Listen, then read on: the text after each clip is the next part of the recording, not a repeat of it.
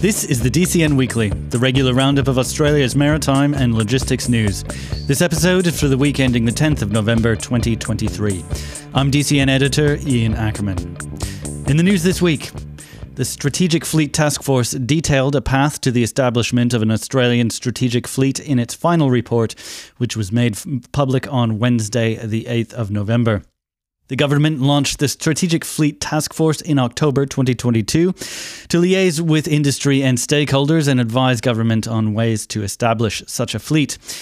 In the 2022-23 federal budget announced in October last year, the government allocated $6.3 million to the task force. The task force submitted its final report to government in June this year, and it has only just been made public along with government response to its recommendations. Prime Minister Anthony Albanese, when he was leader of the opposition, proposed the establishment of the strategic fleet in January 2022 in the lead up to the past federal election. As proposed, the fleet would comprise up to 12 privately owned and operated Australian-flagged ships, which the government could requisition in times of emergency. The task force's report laid out 16 recommendations to government for the establishment of the strategic fleet. The government agreed with 5 of the recommendations, agreed in principle to 7, and noted the remaining 4 recommendations. The task force acknowledged that operating the fleet would cost more than current arrangements and proposed changes to tax regulation as well as levies on vessel arrivals to fund subsidies for the Australian flagged fleet. The government agreed in principle with the proposal to change tax regulation and noted the recommendation to impose a levy on vessel arrivals. In its report, the task force outlined several ways to support training of Australian seafarers. In its 10th recommendation, it said government should impose a training levy on maritime industry participants that are beneficiaries of STCW qualified seafarers.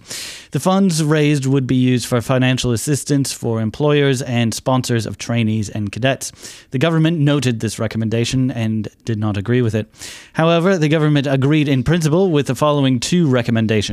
Recommendation 11 said the government should establish a cadetship scheme to provide financial assistance to organizations that provide berths for cadets and trainees who are working towards their STCW qualifications. And also recommendation number 12 in the report said the government should mandate a minimum number of training berths on each vessel in the strategic fleet. Maritime Industry Australia, MILE, said the report and the government response was a welcome step in securing Australia's sovereign maritime capacity and its future as a maritime nation. MILE said the recommendations of the report include measures that, if fully resourced and implemented, could level the playing field for Australian shipping businesses to compete with foreign shipping. MILE CEO Angela Gillam was a member of the task force and contributed to the report. And in a statement, Shipping Australia called the Strategic Fleet Plan bad policy. The industry association said similar policies had been tried in Australia several times and have always failed. SAL said there was little transparency around the task force and that it was shrouded in secrecy and there was no open and transparent selection process to the membership of the task force. And also in the news, ASX-listed logistics company Qube has acquired Stevenson Logistics, a transport and logistics firm based in Fremantle. In an announcement to Stevenson's Logistics customers last week, Qube said the deal would be effective from the 1st of November this year.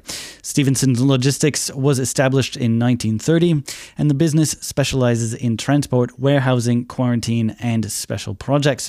Qube told DCN the acquisition would expand its capabilities and exposure to the hay and agricultural export market in Western Australia, which is consistent with its strategy to diversify by geography and market. And finally, several of the big international ocean carriers reported their results for the first 9 months of 2023, which made some grim reading.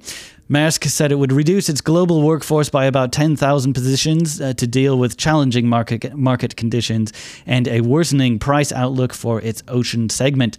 Maersk was already in the process of reducing its headcount. The company began 2023 with 110,000 staff worldwide and has since reduced the figure to around 103,500. Maersk said its financial results for the third quarter of 2023 were in line with expectations. with rates well off their 2022 peak and tested by the increase of capacity in its ocean segment. Revenue was $12.1 billion US dollars compared with $22.8 billion US dollars in the third quarter of 2022, with an EBIT margin at 4.4%, impacted by lower freight rates and lower volumes. And Hapag-Lloyd also announced results over this past week. The company reported decreases in revenue, earnings, and profits for the first 9 months of 2023, while volumes remained relatively static.